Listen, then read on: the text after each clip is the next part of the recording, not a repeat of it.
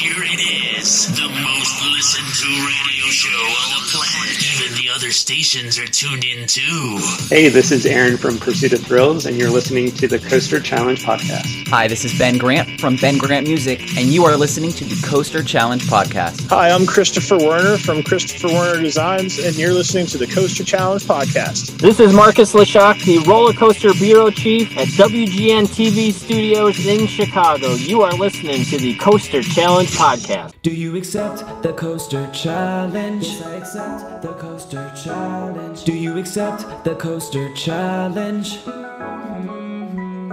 Coaster Challenge podcast is here. It's time to face your fears. Get that theme park therapy and lend us both your Coaster ears. Challenge podcast is here. Your fear can disappear. We know that theme park therapy can dry up all your tears. Do you accept the Coaster Challenge? Yes, I accept the Coaster Challenge. Do you accept the Coaster Challenge? We accept because you know we're not average.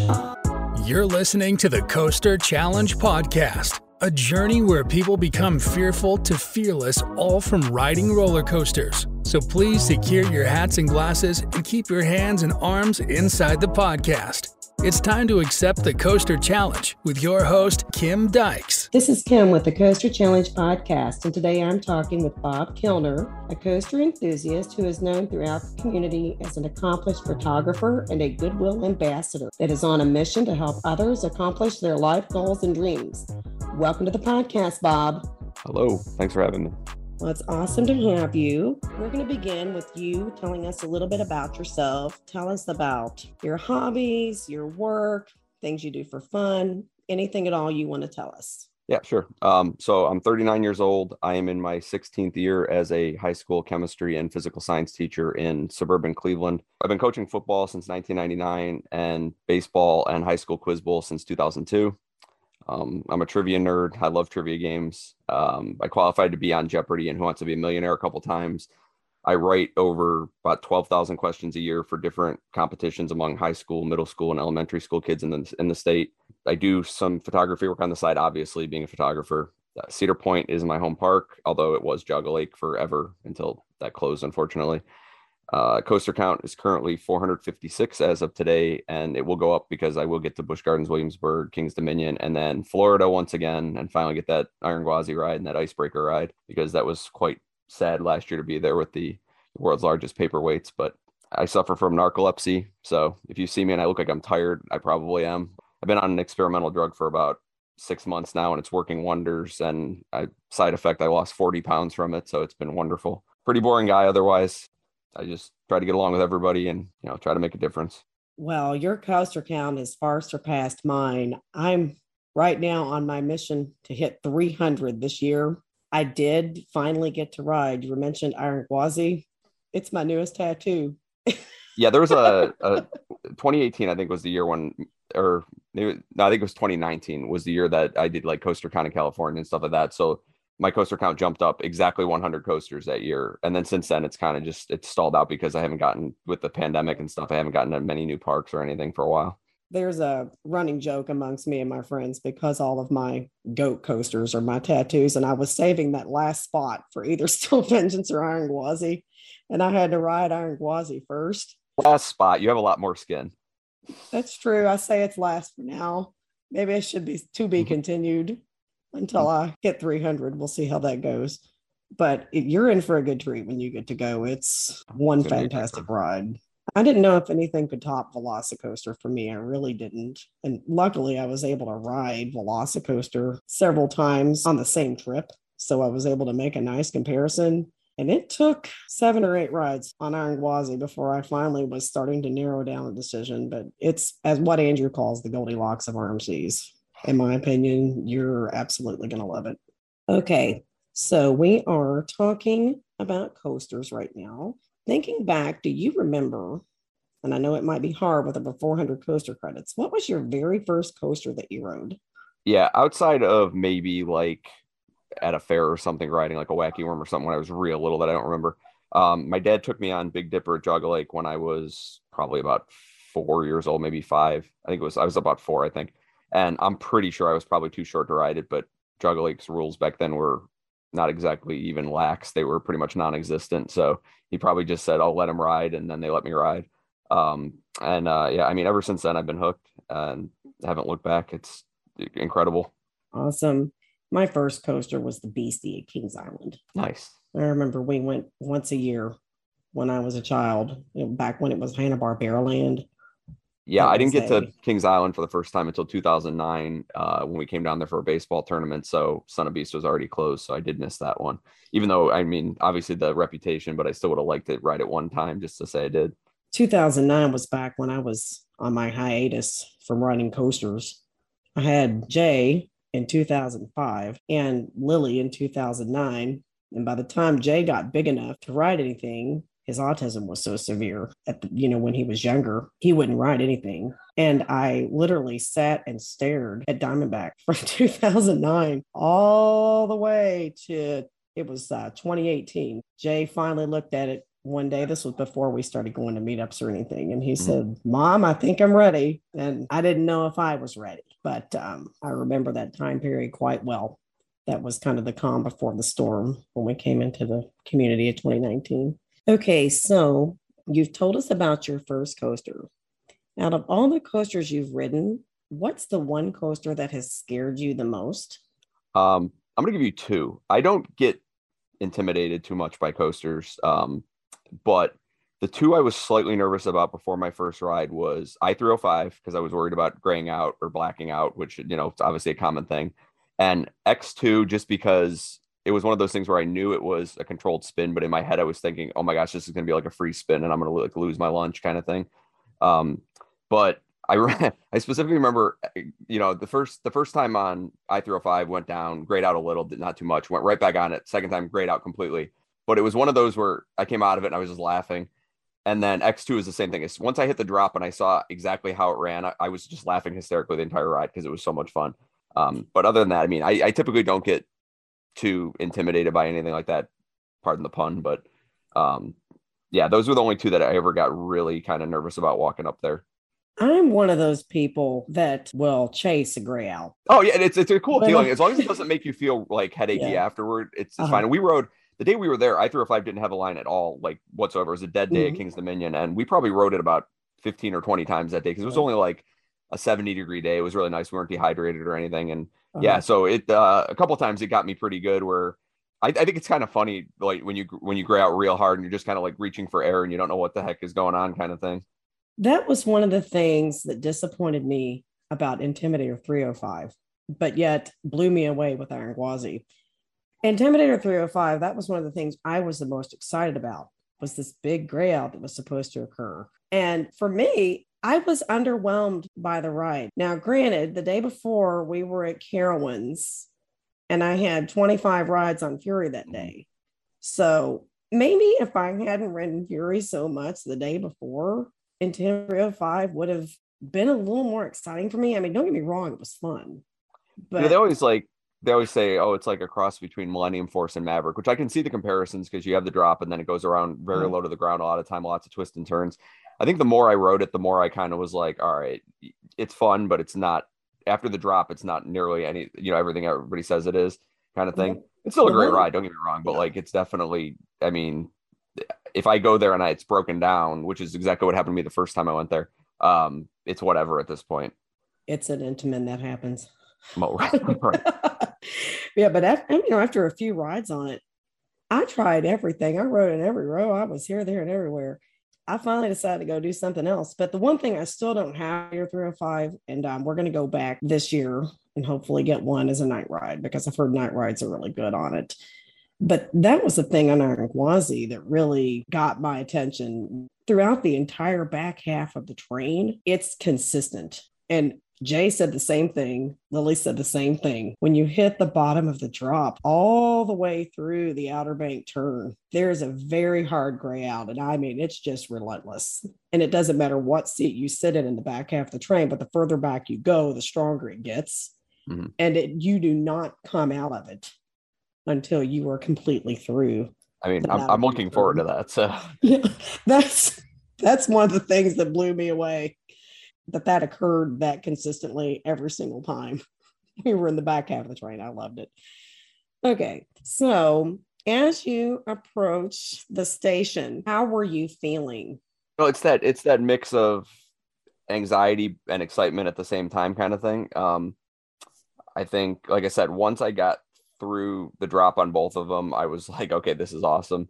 And then after that first one, I didn't care anymore. But I was a little bit nervous, but not like where it was going to ever convince me to not ride it in that case. It was weird for me. My scariest coaster was Top Thrill Dragster. And I was as calm as a cucumber, and I couldn't understand why. Going all the way through the station, all the way through the line, I was fine until I sat down in the seat. Once I sat down in the seat, I started contemplating my life choices. Wasn't sure if it was a wise decision. Yeah, I could see that. I mean, that's one of those ones I still sit down on, and I'm that in King Dakar, and I'm sitting there like, okay, we're gonna launch soon, okay, kind of thing. I mean, no matter how many times you've been on it, you're never ready for it. I'm gonna ride King Dakar this summer. We're finally gonna make it to ride it near the front, not the back. That's what I've been told because it's rough. Yeah, but it was okay. Yeah, and I remember my hands just shaking unbearably when we were sitting there for the first time. Then it became a challenge for me. I saw the kids, they kept putting their hands up on the launch. So I'm like, daggone it, I'm going to ride this thing until I put up on the launch. I don't care how many times it takes. I'm not stopping until I do it.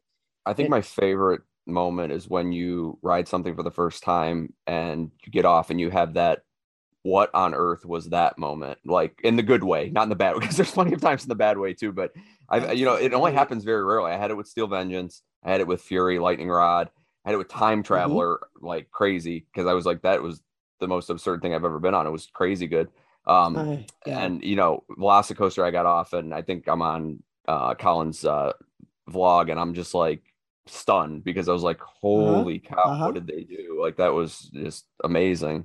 We have a lot of similar favorites. Velocity, my number 2. Time Traveler is my number 7. That's about where it is for me too. Yep. They're incredible rides. I remember the last ride I had that I came off, and I had that was actually what I said when we got off of our first ride on Iron Gwazi in the back row. I'm like, I don't know what on earth that was. Let's go do it again. Yeah, I remember just getting off Steel Vengeance on media day, and it wasn't my first ride because it was it was light outside. And I just remember getting off and seeing, walking out of the station to go around to get back on, and seeing Alan Chilkey standing there. And I just remember walking up to him and saying, "You're a madman." And that was it. That's about the highest compliment I think you could possibly give that man right there. That's awesome. Okay, so when you got off of the coaster for the first time, how were you feeling?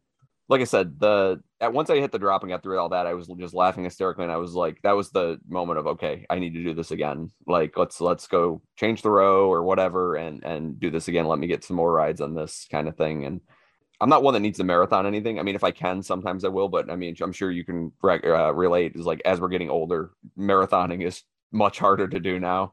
And it's, give me a couple rides, 3, 4, 5 rides. There's a few coasters you can marathon though. I remember we went to, I just sent Logan a video for his birthday that his dad asked me to send him. And I remember I specifically mentioned, because Jeff had asked me to mention some kind of memory or things. And one of the memories I mentioned was, for some reason, Carowinds was open on a random Friday at the beginning of November, and it wasn't Winterfest, and Carowinds was over. And so we went down there, and it was like Logan, a bunch of his friends, and Jeff and me and my friend Thomas, a couple other people. And we were probably like 10 of like maybe 200 people in the park all day long. So we went right to Fury, and we rode it, I think, 15 to 20 times without getting up. We just switching seats and just kept going. And I remember getting off and not having any kind of headache or feeling weird or anything. That's one of those, few coasters that I can actually sit there and marathon. But most of the time, I mean, I'm good with 2 or 3 rides, unless, if it's completely walk-on or something, maybe I'll ride more, but I don't need to, 100 rides like some people do. That's understandable. I can marathon some coasters. It just depends. I mean, when we went down to SeaWorld back over spring break, I don't know when we're going to be back. We rode Mako 33 times. Yeah, it's one of those, like, some of the newer B&Ms too are so smooth that they don't really affect you at all. It's easy. Like, I could ride Velocicoaster over and over again. It's so smooth. Absolutely. It was very easy to do on Mako. It was easy to do on Fury. But I think it depends on what you're riding. Oh, you didn't marathon Kraken? In a word, no. I can relate to what you're talking about, like when you got off of it, wanting to do it again and again and again. That's what I was talking about earlier. When I got off of Top Thrill Dragster, I had 2 goals. One, I'm going to ride this until it gets easier, I don't Mhm. feel so panicky. And two, I was going to be really mad at myself if I didn't get my hands up on the launch. Like, I'm not going to be the only one sitting here holding on for dear life. It took me 5 rides to finally get my hands up on the launch. Then I had to do it again. Oh just to yeah, for make sure. that I had it. So when I came back, I was still able to maintain that level of confidence and fear facing and fun when we rode it. Okay, so do you feel that it impacted your life in any way after riding that coaster? I mean, not necessarily. I mean, I think that maybe when my dad, dragged me on Big Dipper when I was little, that might have impacted me more because I probably was a little kid, fearful little kid who was like, oh man, I can do all these things. Because I don't remember being like a thrill seeker type of kid when I was real little or anything. And I'm even growing up, I really wasn't. But I think that probably helped me overcome some fears and put a little bit of confidence in me back then. I think it's just more about, I mean, even internally, if you're not fearful of something, there's always that little bit of doubt there. You never know. I mean, especially, you get on a coaster, especially now with, occasionally these accidents and things happening. There's always that little bit in the back of your head where you're like, okay, hopefully this is a smooth ride kind of thing and nothing happens. And you never want to think that way, but I mean, sometimes it just pops in your head. And I don't think that those specific rides impacted my life directly, but I'm sure that little bit of overcoming fear probably, helps in some way. And definitely, with the number of accidents and things that have happened lately, that affects everyone differently for sure. Yeah. I know looking at the Icon Park accident, I saw the video of what happened. I did too. I got sent it. I didn't know what it was. And I opened it and I was horrified. What bothered me about that too is that after it happened, nobody ran to help that poor kid. Like nobody ran over there. Even if you knew the kid was already, gone, run over and put a shirt over him or something, do something for the guy. I mean, it was bystander effect, I guess, but I mean, it was horrible. I mean, I don't get emotional very easily. And that video made me cry. It was like a baby. It hit me. You can imagine your kid, anybody kids even just any other random kid. I mean, you can imagine it being them. I mean, it was so sad. Absolutely. And I really think the response, I think everybody maybe have been in a state of shock.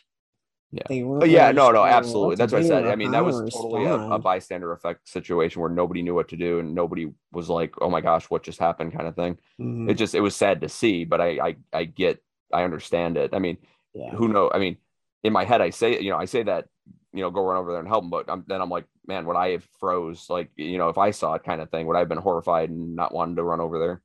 Well, and, that's the thing I thought about too, was a lot of the people working there. I mean, they're kids. Right.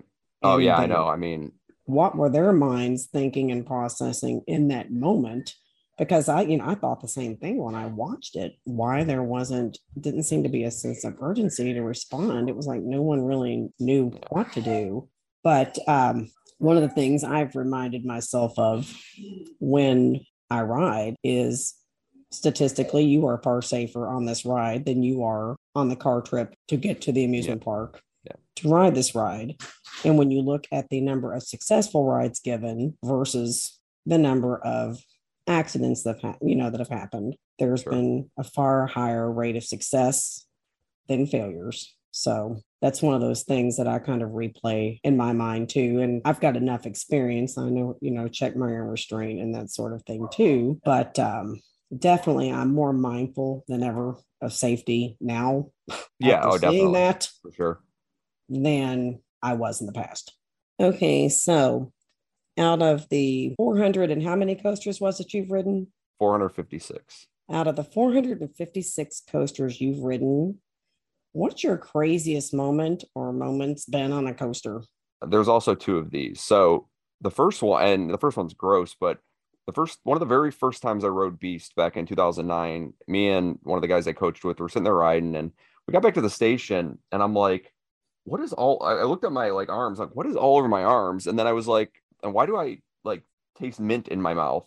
I was like, what is going on? And he said the same thing. And then we got off and we looked at it and we were like, dude, somebody spit their chewing tobacco out and it went all over us and in our mouths and everything else. It was absolutely just disgusting. Ew. And I'm like, you gotta be kidding me. And that was absolutely just awful and disgusting. Ew. And then the other one was at Coaster Mania in, I think it was 2019.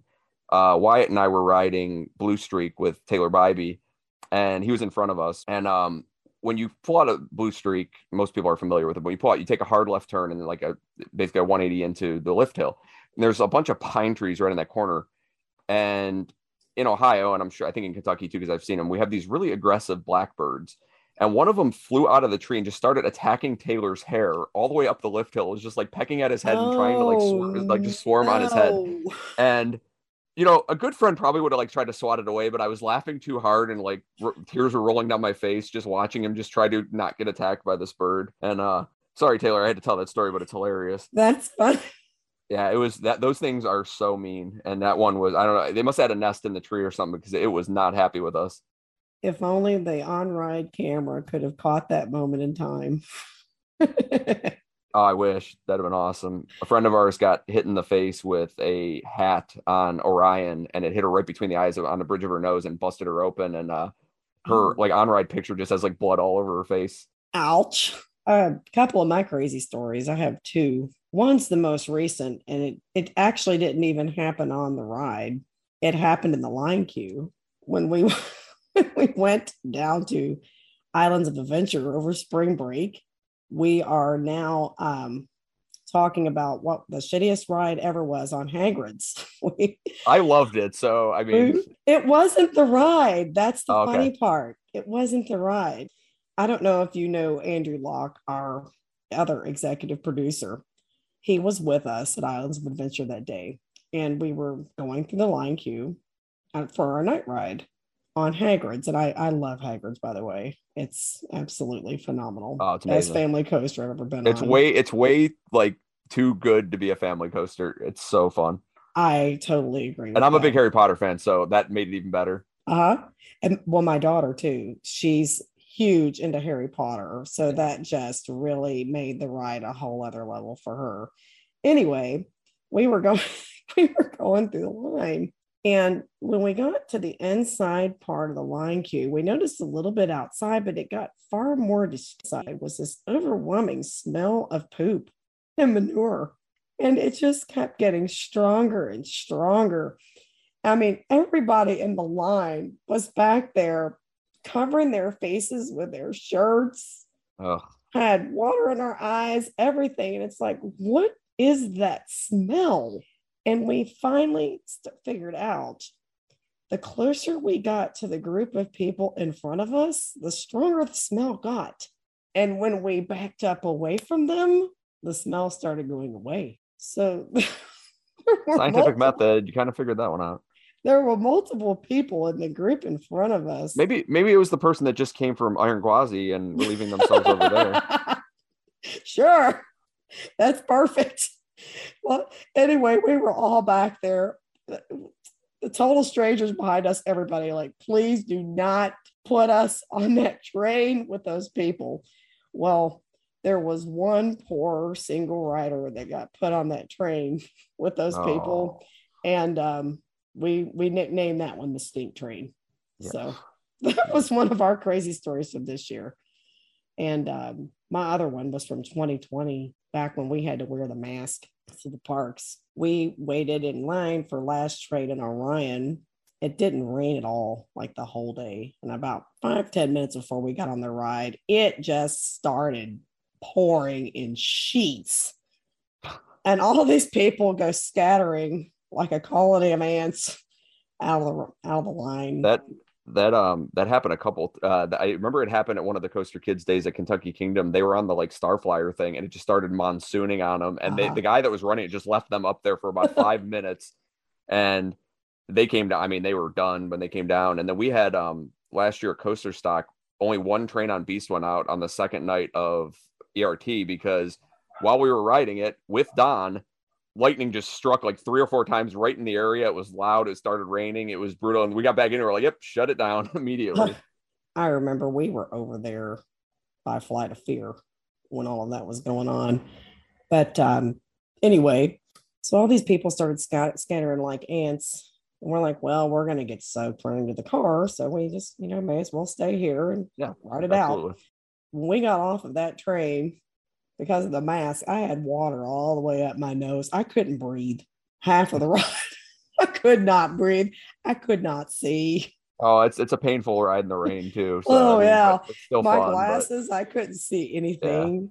We laughed literally all the way. We had an event at Cedar Point a couple of years ago, and in the morning, it was like the park ended up closing at 2:00 that day, and Cedar Point hardly ever closes early because it rained so bad, and they had there was like rain from a hurricane that had come up or something. But that morning we had like super bad rain, but they still ran our morning ERT on Steel Vengeance for us.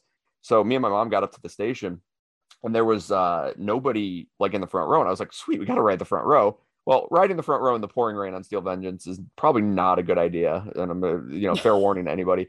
And I just remember my mom pulled her poncho up over her head and was holding it like in her mouth so that like her face was covered by the poncho, so because we were getting pelted so bad. And I rode the whole ride with my hands in front of my face. It reminds me of that old 80s song, Hurt So Good. Yeah, pretty much. Laugh or cry. The funnier part of that whole Orion thing was when we went to Speedway afterwards. We got some really interesting looks. We went into the convenience store. That was definitely an interesting night. Okay, so out of all of the coasters you've ridden, what is your absolute favorite coaster? For the last 3 years up to last summer, I was like, yeah, there's no chance anything's beating Steel Vengeance for a while. But then I rode Velocicoaster, and I was like, I'm not a big Jurassic Park or Jurassic World fan, but I like the movies. I don't love them, and I'm not a big like dinosaur guy, but it's just done so well. I mean, the only thing I could complain about is I wish there were more like dinosaurs around the ride. I mean, there are some, but I wish there were more built into like the first half before you hit the launch into the top hat and stuff like that. I wish there were more stuff there. But I mean, even that's nitpicky as heck. They did so good with it, and it's so efficient in terms of how the queue works and how the lockers work and how like it doesn't have much downtime.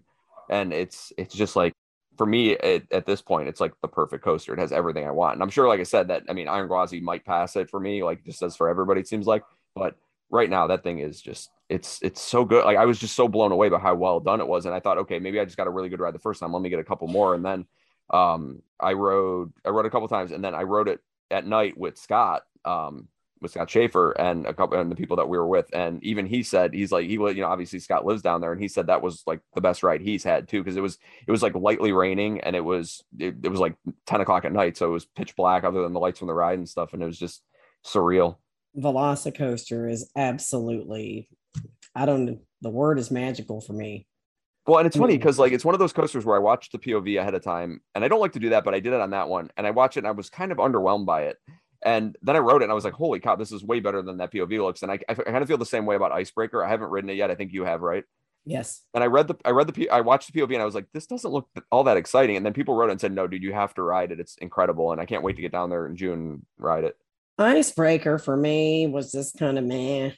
I mean, it's got some pops of airtime. It didn't do that much for me, but I'm not a huge fan. A lot, I think, has to do with my height of those comfort collars. Oh, I don't like Premier trains to begin with, because not only the height, it's hard to just even your legs fit in them.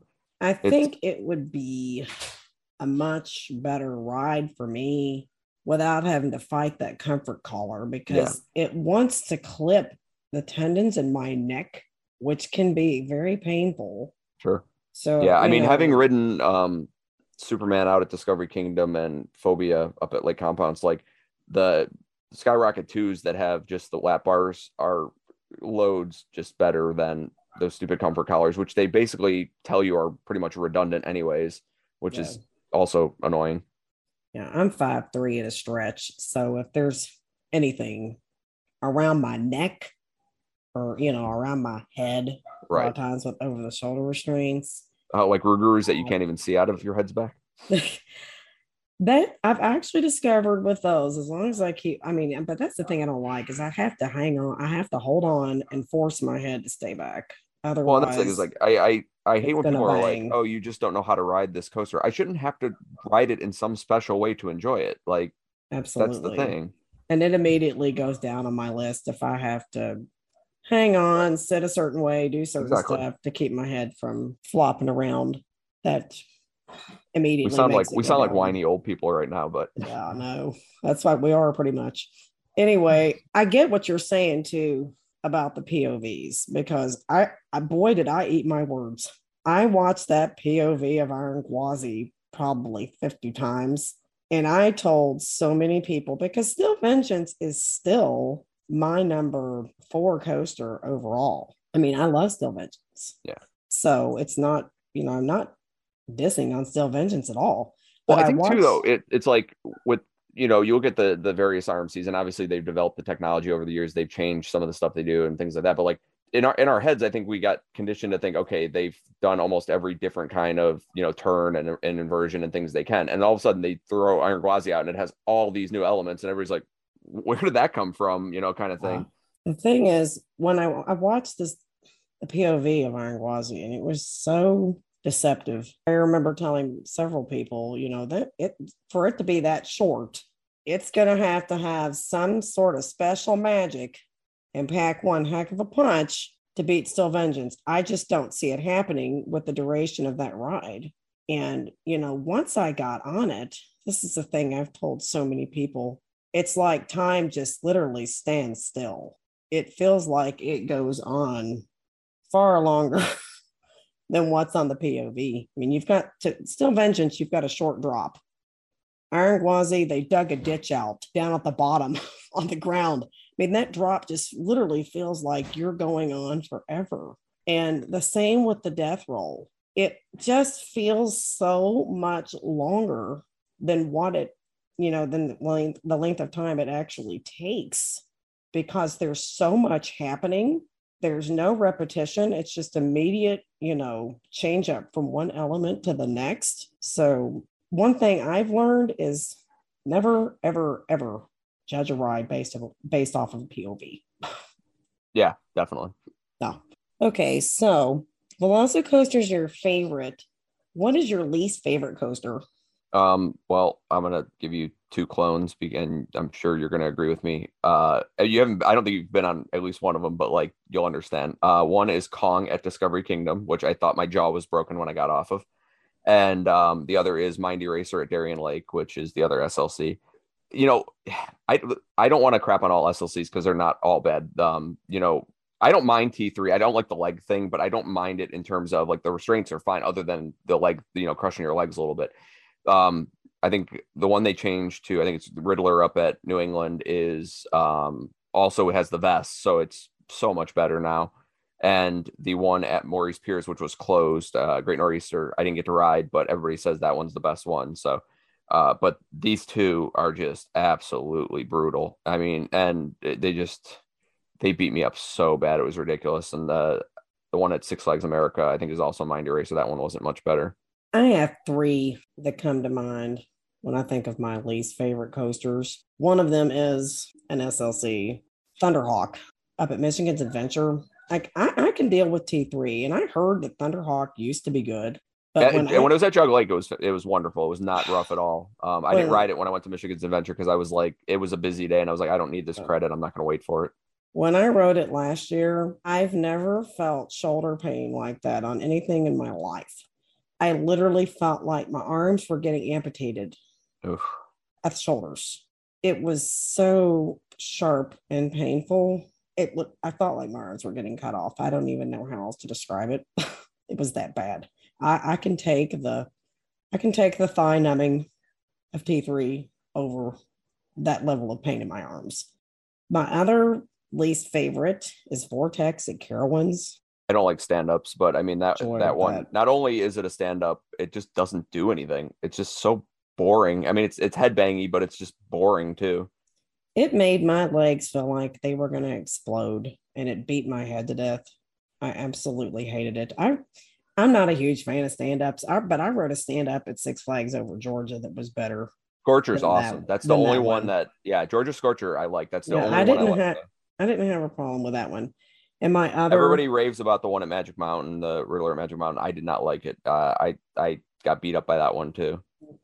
My other one that was really bad, we got on last year, it was right at your own risk, is the Blue Flash Backyard Coaster. It's up at Haunted Yeah, the one they moved to Columbus or whatever, Dayton or whatever it was. Yeah, it's under the ownership now of the owner of Haunted Hoochie. And, it's not really well maintained.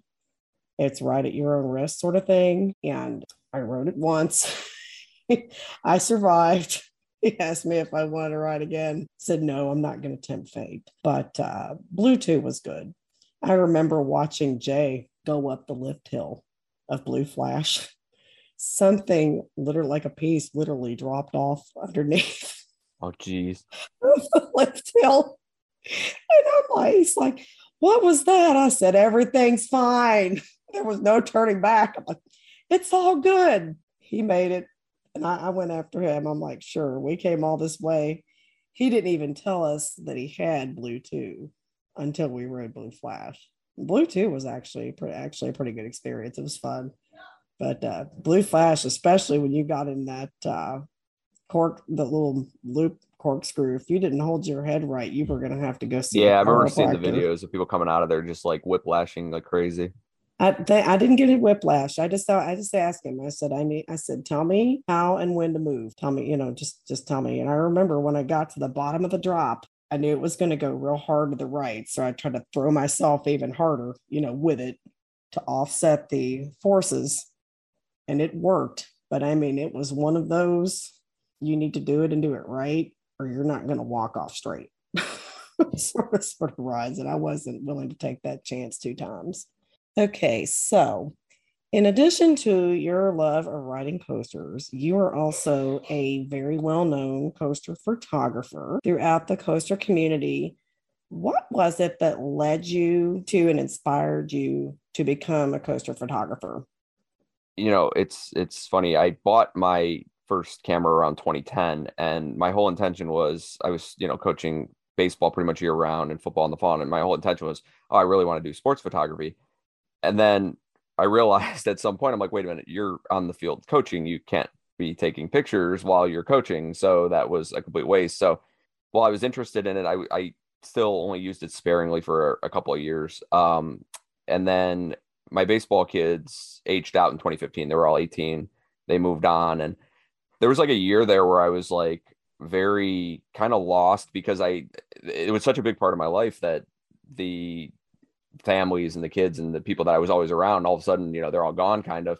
And I kind of really didn't know what to do with myself at the time. And so then I picked the camera back up and started messing around with it again, started trying to learn stuff and realized that it was kind of outdated. So I was like, I'm going to buy myself a new one. So then I started doing some research, bought myself a nicer new one. And it took me a little bit to get my feet wet. I did a lot of reading and things like that. But then there was this guy named Tom Bricker, and he's still out there.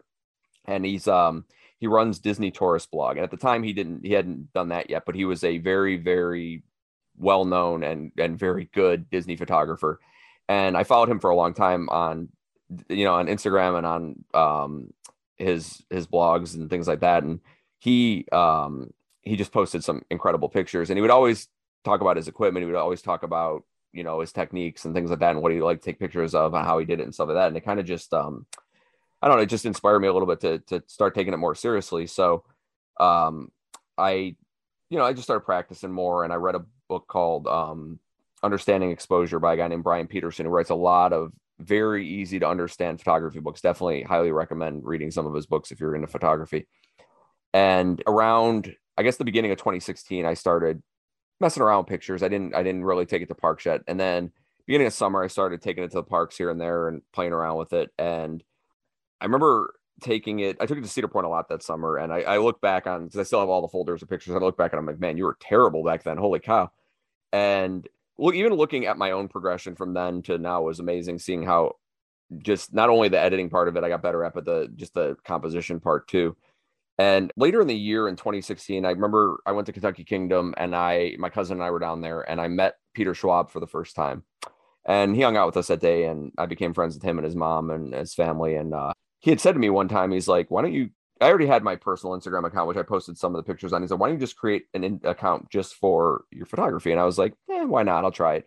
So I tried it, and it took off a little bit at first. And then it just kind of was, whatever. People would join it. People would talk to me, stuff like that. And, then over the years, it went crazy, and it just blew up. And, eventually I hit 10,000 followers. I think I'm at like 10,500 or something now. And I used to care more about followers and likes and things like that. And it just got to the point where I just like posting this stuff because I like posting this stuff. And, if you like it, you like it. If you don't, whatever. And for me, it was like a blessing in disguise, though, because I'm a fairly quiet guy. And I don't think people know that know me, because I talk a lot if you know me. But in general, like I keep to myself for the most part. And so, not only have I enjoyed the journey of learning photography, but like it's opened so many doors for me. And all of a sudden, I'm friends with all these people in the coaster community that I would have never met otherwise. And I have a whole new group of young people I can inspire and try to help. And, even, newer photographers of all ages that I can help out and things like that. So it's been really like just amazing. And I still am I guess I'm so like taken aback and humbled when people come up to me in park and say, oh, I love your photography and blah, blah, blah. And I'm like, and they like almost sometimes get like fangirled. And I'm like, I'm just like a normal guy. I'm like, I'm so humbled that, and it's awesome that you like my photography and stuff, but like treat me like a normal guy. I don't want to be treated like any kind of like celebrity or anything like that. It's not me. And it's just, it's an amazing feeling. It's, if you see me in a park, come up and say hello. I had somebody tell me, oh, I didn't want to bother you. No, come up and bother me. It's fine. Come up, say hello. If you want a picture of me, I'll take a picture with you, whatever. I absolutely. But yeah, it's been an incredible journey over the past 6 years. And it's never when I started this thing, what I thought this is what it grew into, but I've gotten to meet so many people from, park executives to just random people all over the place, people from different countries that have, become friends with people from, Canada and overseas and stuff. And it's like, holy cow, that never would have happened. I remember when we were back at the winter walkthrough back in March, there was a lady there that I'm Facebook friends with that I'd never met. And it was the first time we met in person. Her name was Kara, and she saw you and she's like, oh my gosh, that's Bob Kilner. I've always wanted to meet him. And she was afraid to talk to you. And I told her, I said, he's a teacher just like I am. Yeah, I said, go over there and talk to him. And I literally had to practically force her to walk towards you. And just after you took a moment and spoke to her, that just made her day. And it's amazing, just the little acts of kindness. It's happened to me a few times in amusement parks. It's kind of strange. People. Well, and that's exactly it. It's like I try to preach that to my students too. And obviously you teach younger kids than I do, but it's like literally just smile at somebody, ask them how their day was, just be nice. Like it's way too easy to be a jerk in this life. Like take the time to just be nice, just be mannerful. Like you just by smiling at somebody, you might change the entire, trajectory of their day. It's so easy to do. And we've become conditioned to just not be nice people across the board. And luckily the coaster community as a whole is pretty darn nice, Yes. If you don't fit in, you're going to fit in the coaster community because nobody fits in. Yeah. Oh yeah. We come from all walks of life and all over the place. It's fantastic. That's one of the things though. It's happened to me a few times too, increasingly more so lately. Even last year in amusement parks, people were recognizing me as Coaster Mom, like down in Virginia, at Cedar Point, up at Kings Island. There were these people that walked up to me. They were from Iowa. And they're like, are you Coaster Mom? And I'm like, my name's Kim. How are you? And it was just so surreal. They're like, yeah, we've been watching you the whole time. We saw you at Hollywood Nights and we were afraid to talk to you. And I almost felt bad. People are scared to talk to me. I mean, we had a great talk. We've always wanted to meet you in real life and all this other stuff. And it just really.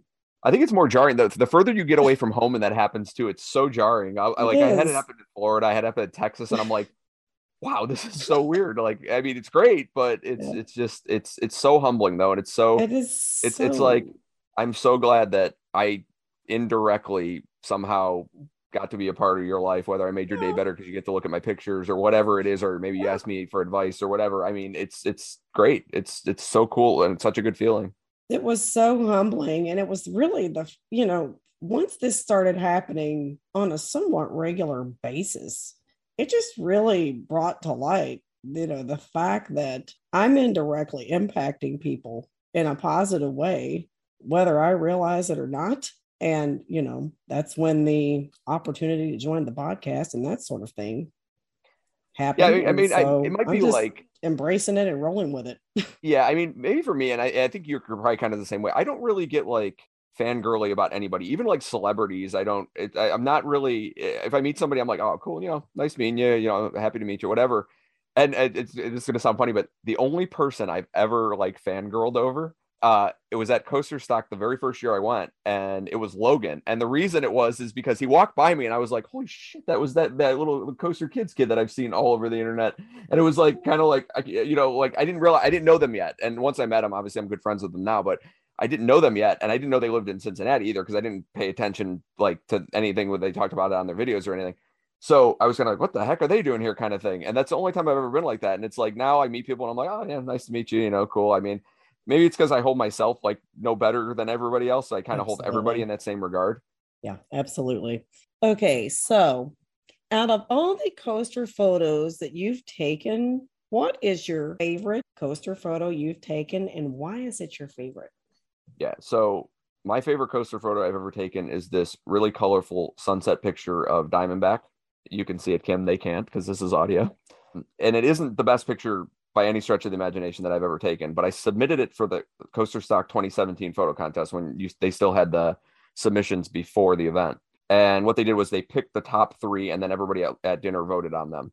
And so my picture made it in the top 3, and it was me and my friend John, who I didn't know John at the time yet, but we became friends later, who's Coaster Bean on Instagram, and then some other random picture that I didn't know who did it. And I ended up winning the contest. And I guess the reason that it's my favorite because of that is that it was my validation that you are actually maybe pretty good at this kind of thing, and maybe you should actually try to get better and keep improving and things like that. And maybe you can use it to help inspire people in some way, or teach people, or whatever you want to do kind of thing. And it was just that moment of, wow, okay, so people are recognizing that I'm good at this, and maybe I really am. So it just gave me that confidence, I guess, that I needed to keep pursuing it. All right. And where is your photography available to be purchased? Yeah. So what I do is I personally sell like normal paper size prints. So 8.5 by 11 inch prints myself directly through Instagram. I do have a Redbubble store. The link is in my Instagram bio at BK Photo Page. You can go there and buy stuff on there if you want as well. I will sell digital prints too, for people to print their own if they want a different size, or if they're like overseas, and I'm not going to ship stuff overseas and stuff like that. So they can just, again, contact me directly on Instagram, or on Facebook. I'm also BK Photo Page on Facebook. It'll come up BK Photo Page Photography, but it's just facebook.com/BK Photo Page. You can contact me on there as well. That's the 2 easiest ways. If there's something special that you're looking for, I can't remember the guy's name. He's a really nice guy, but he bought an old hotel near Cedar Point, and he renamed it The Retreat, and they do like group outings and things there. And he had actually contacted me and bought from me full size, like giant prints, like the one behind me that you can see, Kim, that for each hotel room there. So my pictures are in each hotel room at that place. I've never been there. I still haven't been there. He's invited me there a couple of times, but the dates never worked out. I thought that was so cool that somebody reached out and wanted that for me, you know, just some random guy off the street that just started photography. It was really cool. I know one of the things we always look forward to each year is the release of your new calendar. Every year I keep one in my kitchen, and my kids each have one in their bedrooms. Yeah, usually that's about between September and October sometime is when I finalize it and get it done and printed and stuff like that. Because of the situation last year, it was a little bit harder because I was almost pretty much doing it at cost. And not that I don't bank on making money off of it, but like it was almost the point where I was losing money on it this past year because of all the supply shortages and stuff like that. So hopefully that stuff irons itself out in the future, so I got to deal with it. But it was cool. It was another thing that I never expected to blow up like it did, and then it went crazy. Those are a gift that keep on giving in my house. So anyone that hasn't viewed Bob's work, just know that you're getting verification from me that his work is awesome. All right. So we've talked about the fact that you like to help others in the coaster community. What is your inspiration to help others in the community? I know there's a lot of kids that you've helped. Yeah. So I started coaching football when I was 16, and I had hurt my knees, and I couldn't really, it was the point where I was like, I just cannot play anymore. I'm just too beat up. And so I started helping coach my little brother's team at the time. And he's about 7 years younger than me. So he's like 9 or 10. And I fell in love with coaching, and then I got really good at it. And when my football teams, baseball teams over the years have always been very good. And when I first started college, I was pre-med. And then I somewhere along the lines, I was like, you know what, I really like working with kids. I really want to go into teaching. So I switched over, and some people still give me crap for it, but it's like, I wouldn't have changed that for the world. It's made such a difference in my life. One of my students one time asked me if I could be remembered by a single word, what would I want that word to be? And the only word I could come up with is selfless. I just want to help so many people and give, as much advice and, whatever kind of help I can give to as many people out there, whether they're kids, adults, whoever. And I think, like we were talking earlier, I think that the greatest thing, like the thing that makes me feel the best in life is helping people. And lots of things make me feel good, but that's the one thing that makes me feel great, is making a difference somehow, some way, no matter what it is. And it's just always been like that. Well, and that is something that really stands out about you in the community. Before I even met you or knew much about you, I remember not just one, but several people telling me how selfless you are and how many people you go out of your way to try to help. And I mean, just watching you on social media and seeing the whole campaign that you drove to raise money for Wyatt, I mean, that really struck a chord with me because, I work with kids as well. But I remember myself growing up. And that was amazing too, because like when I started that, I was like, if I get a couple $100s to help them, that would be great. And then all of a sudden it blows up and we hit the goal of $3,000. And it was like, the thing that was amazing was that all these people that were donating, some people in the Coaster community, and then it was a lot of like the old football players and baseball players that I used to coach, and just came out of the woodwork and were like, absolutely, we'll help. Thank you for everything you did for us back in the day, and kind of thing. And it was like, wow, it's amazing because, as a teacher, and I'm sure you can relate to this. It's like a lot of the time we don't get to see the fruits of our labors. The kids move on. We don't hear from most of them again. And especially me being with older kids. And it's like, that very rare occasion that you do see, that kid make a breakthrough, whether it was the kid that was an honor student destined for greatness, or whether it was the kid that was struggling just to get by, that all of a sudden is now successful. It's like, when you do get to see those little things, it's so amazing. And like I said, they came out of the woodwork and they were sending me all these messages, and it was like, wow, holy cow. I mean, you made a difference, but to be told you made a difference is such a good feeling. And I always tell like our students, I'm like, when you go to graduate, you need to go back and make sure you tell every teacher that helped you in some way, or every person in this building, just say thank you. That's just say thank you. It doesn't have to be anything long. Just tell them thank you for making a difference in my life, because that means so much as a teacher, or as a a coach or somebody that works with kids, that just to be told once in a while thank you. We don't do it for the thanks, but getting told thank you is amazing. Yeah, it's definitely getting acknowledgement makes us feel a lot better about going about fulfilling our cause. I can totally relate to, wondering how the kids are doing, because I'm teaching in JCPS. I see literally, I can't begin to count how many thousands of kids I've seen over my career. And we have a very high transient rate. Kids come in, kids go out. And it seems like it's always the ones that I have for a little while, but I wonder if I had them long enough to make an impact, they'll move or whatever. And I don't really, see or what happened to them. And, when I was looking at Wyatt's story, it really moved me, because I remember myself coming up. I was raised in a very poor household, and it actually wasn't encouraged to go to college. It was actually looked down on by the adults, because I was raised in a way where no one's supposed to try to outdo the adults. It's a contest. So yeah, I had to fight hook, line, and sinker to even get to go to college. And I was basically put everything against me. And I worked and worked. I got my own scholarship money together. I learned to play the trumpet really well, got money to get into the music program, and I had enough money built up for myself that I actually had not just enough to pay for my tuition. I had enough to pay for my textbooks. I had it all gathered. And I remember I went to my parents and I said, look, I'm going. They weren't very happy with me at that point in time. And I said, if you want to see me, you'll support me so I don't have to get a job, Yeah. And spend all my weekends working and that sort of thing. With him, it was an interesting situation. We were talking last night, and last night was the 4-year anniversary of Steel Vengeance first rider night. That was the first time I ever met him. And and I'm sure you can relate to this too, is like, as teachers, we try to inspire, but every once in a while a kid inspires you back, and it's amazing. And I met him that night, and I didn't really get to know him until about a year later. And there's a bunch of things that went down, and he inspired the crap out of me with his like refusal to give up and his drive in life. And I was so inspired by it. And it was at that point I was like, man, if this kid's going to go places, I am definitely on board with helping him. And we've been, close ever since. And it's like I said, I mean, I was amazed when we put that GoFundMe together, and it just blew up like it did to help him out. And I'm thrilled for him when he's going to go do this program, and hopefully it takes off and he lands a job somewhere, and, that's incredible. Big things. Yeah. Because that was the thing I looked at when I read that story. I'm like, wow, if I'd had a guy like Bob in my corner to help, what a blessing it would have been. And it just really, resonates with me on a personal note to see what you're doing to help these kids. I think it's absolutely incredible. Okay. So for those that may be facing challenges, be it fear or challenge in their life, what advice can you give to our listeners?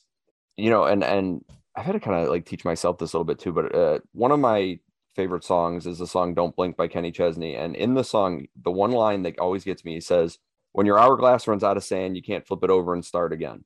And what that's always meant to me is that you have to live in the moment you're in and enjoy life as it happens. You can't always look forward to the next thing and the next thing and the next thing. Like, you have to live right here and right now. And you have to sometimes go out of that comfort zone, no matter how hard it is, and make yourself uncomfortable to move on to the next thing, whether it's because of fear, whether it's, whatever that reason is. You have to make yourself uncomfortable sometimes. And you never want to regret not taking the time to try something you want to do, or to try something new, or to go out of that box. Like, you're going to hate yourself later on if you say, man, I really wish I would have done that, or I really wish I would have tried this or that or otherwise. And don't get me wrong. I mean, sometimes you fall on your face, and sometimes dreams turn into nightmares and things like that, but you just have to take that chance, and you have to, no matter how scary it is, no matter what that thing is, figure out a way to do it. And there's people out there that can help you. It doesn't have to be doctors and even parents and things like that, brothers, sisters, whoever. It can be anybody. Some random person might have gone through the same thing you went through and can help you with that. It's just, you just have to figure that part out. And it's tough. It really is. I mean, I still have a hard time making myself uncomfortable and going outside the box, but you have to do it sometimes. And, the second piece of advice, and this is not related to fear, but it's just, we mentioned this earlier, is just be nice. I mean, this world right now is so negative, especially in this country. And it's like, the world's still built on kindness. I have completely different political beliefs than half the people I hang out with. And you know what? I don't care, because I go and hang out with them and ride coasters, and we're not talking about politics and things. It really irritates me to see, just even like at the highest levels, like the bullying and the crap throwing that go on and the clickiness that's there. It's like, especially when it comes to like social media accounts and bloggers that just like put each other down and fight with each other all the time and crap like that. It's a joke. It's like, it's not that hard to be nice, or you don't have to necessarily accept somebody, but you can tolerate them without being a jerk about it. And then, for you photographers, if you're trying to learn, I mean, like I said, I enjoyed the whole process of learning. I really did. I mean, that was really fun to do, learn new things, learn new techniques, learn new editing skills, things like that. And how I did it, I read some books, I watched some videos, and I asked people. I mean, ask these other photographers that are out there. Ask me if you have a question. Ask some of the other, guys with these big photography accounts. Most of them will help you, will tell you advice, will talk to you. And if they don't, move on to the next one. Ask the question to somebody else, because somebody will answer your question and help you. One of my favorite things I was ever told was, practice doesn't make perfect. Perfect practice makes perfect. Be a perfectionist as you develop those skills. Work until you get it right. I mean, that's the key to it. I mean, be a perfectionist, be nice, go outside your comfort zone. I mean, that's the biggest pieces of advice I can give you. Absolutely. I agree with you on so many points that you made. One of the things I'm still learning in my own life is, if you don't take a risk, there's never a reward. Exactly. And the more I continue to push myself out of my comfort zone, the more I find that I'm capable of doing, and the more rewards I find. I think you'll agree with me. It's like, there's these things that we are so deathly worried about. Worry. And then it resolves itself, and we're like, why on earth was I so worried about that? After the fact. And it happens all the time. And it's just like, all right, I guess I've had to learn to, and it's just another good piece of advice. Do not get mad at something if it's out of your control. If you can't control it, you have to try not to let it bother you. Control what you can control, and everything else is not your issue, kind of thing. Absolutely. And there's negative and there's positive to be found anywhere. Most of life experiences are what you make of it. Absolutely. If you focus on the negative, you're going to find it. If you focus on the positive, you're going to find a whole lot of that too. 1010%. And I very much like you have friends that are all over the spectrum with politics, religion, all of the above. And it's like I was just talking about, negative or positive. We can focus on the things that we have in common, or we can focus on the things that we don't have in common and spend all of our time picking each other apart. I prefer to focus on, the things that we have in common. I don't worry about, somebody's religion or politics. That's not what I'm there to do. I'm just there to have a good time and make friends. And, to me, that's what it's all about. Well, that's the thing is that if somebody wants to have a political debate about something with me, for sure, let's have a civil political debate and just talk about something. I don't care about that. But, like I said, there's so much negativity out there right now. And it's like this whole coaster community, I mean, it's very divided. Like, I mean, I think that, you see all these posts that people post political stuff. It's very divided in that regard. But it's like, I don't post anything, not because I'm not political, but I just don't want to argue with people. I have no business. It's no business. That's not what I'm here for. I'm here for photography. I'm here for coasters, and I'm here to talk to people and inspire people. And that's it. And I really like the fact that you said that let's have a civil conversation. I'm all for having a conversation with someone regarding disagreeing viewpoints. Absolutely. A civilized, mature conversation with an open mind where, I might be able to learn something from them and at least, understand their viewpoint. Exactly. And likewise, they have a mind that's open enough to potentially learn something from me, or at least have an understanding of where my viewpoint's coming from. And exactly what you're saying is the problem that this country is having right now is that nobody wants to listen to each other. Everybody on the left thinks the right's wrong. Everybody on the right thinks the left's wrong. And they refuse to even try to listen to each other and compromise with anything. And that's really sad.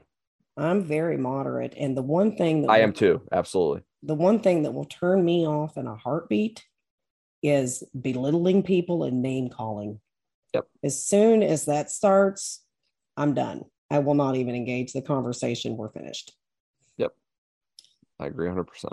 All right. And my final question for you is, where can we find you on social media? Yeah. So Instagram and Twitter is at BK photo page, like my initials. Or facebook.com/BK photo page. And like I said, the link to my Redbubble store is in my Instagram bio. I think you can get my email if you ever need that off of Instagram as well.